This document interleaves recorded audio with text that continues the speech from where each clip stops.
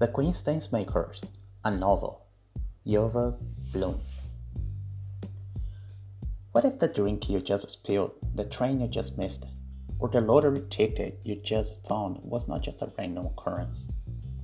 What if it's all part of a bigger plan? What if there's no such a thing as chance encounter? What if there are people we don't know determine our destiny? And what if they are even planning the fate of the world? Enter the Coincidence Makers.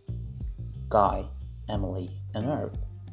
Three seemingly ordinary people who work for a secret organization devoted to creating and carrying out coincidence.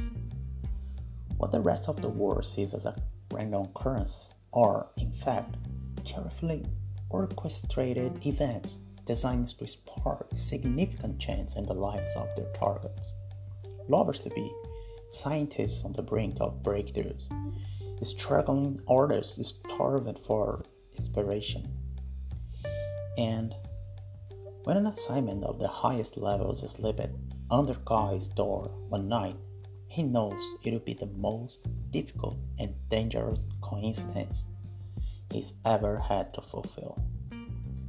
But not even a coincidence maker can see how this assignment is about to change all of their lives and teach them the true nature of fate and free will and the real meaning of love.